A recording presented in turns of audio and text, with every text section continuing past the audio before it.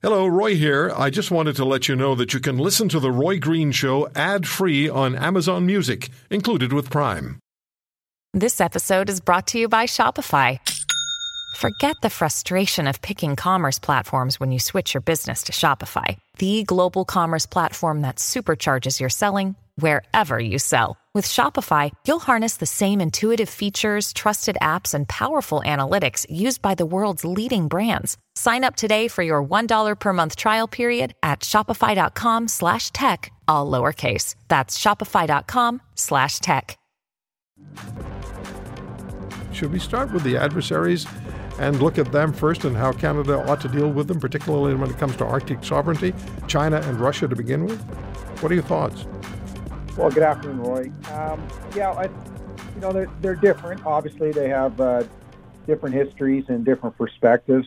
Russia is a member of the Arctic Council, so we do work with them and the other Arctic nations on issues of safety and environmental concerns and the like. But clearly, the Russian military continues to expand. The Putin regime have made significant investments in their northern infrastructure, and they intend to capitalize on the seasonal opening of the northern route across Russia for commercial shipping traffic. And they have a massive fleet of icebreakers, many of which are nuclear powered, that are designed to support that objective and obviously other objectives that they have in the region. And the traditional threats from Russia, both under the water and above it, have not gone away. In fact, they're getting faster, more difficult to detect, and more difficult to counter. And certainly that has our neighbors to the south in the United States focused on modernizing our defenses as we look north. And then, of course, we have China, who really has no geographic claim to its ongoing participation in the Arctic, but it considers itself as a global power and wants to continue to do more and more up there.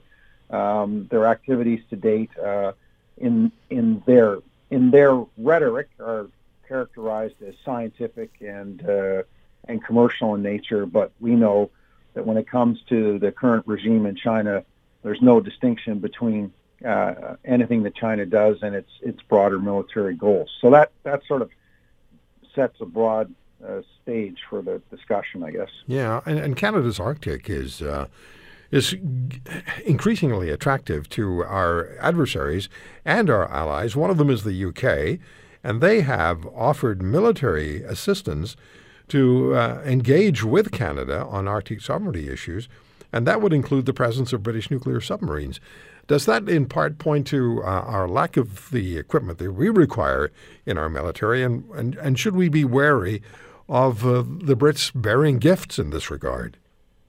Well, yeah, I mean, the United Kingdom has had a long-standing interest in Arctic affairs, and this doesn't surprise me in that it's consistent with the kinds of gestures and offers that we've seen in the past. I think this is interesting at this juncture because it seems to be getting traction. I was reading today that the Canadian Coast Guard has entered into an arrangement with the Royal Navy to do training exchanges, which is great and in and of itself provide expertise for Royal Naval officers that wouldn't get it otherwise.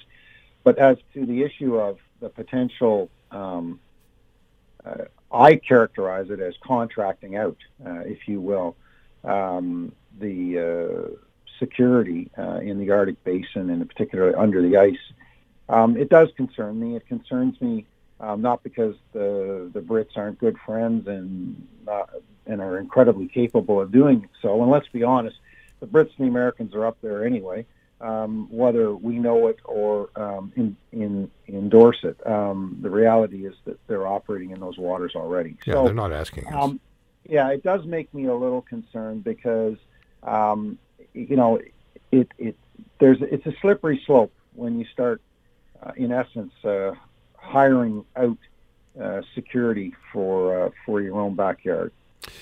One more question for you, Admiral Norman, and I'd like to come back to China. And Beijing continues to want Huawei involved in Canada's 5G network, which Mr. Trudeau can't seem to take off the table, regardless of allied and domestic advice that he's received. What's your sense about China and Huawei and Canada's 5G network?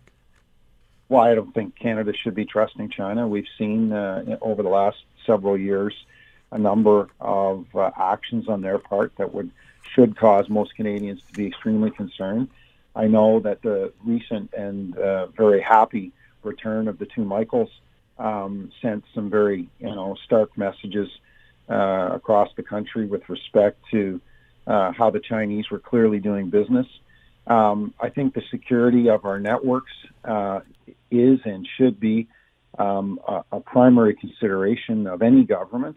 I am concerned that Canada has not articulated a position, and my hope is that position is that Huawei has no place in a Canadian 5G network, as we've seen from our key allies, especially those of the Five Eyes community. So This is concerning, and I think we really need to step up and take a position and tell China that we're not going to put up with the kind of BS that we've seen from them over the last few years. If you want to hear more, subscribe to The Roy Green Show on Apple Podcasts, Google Podcasts, Spotify, Stitcher, or wherever you find your favorites.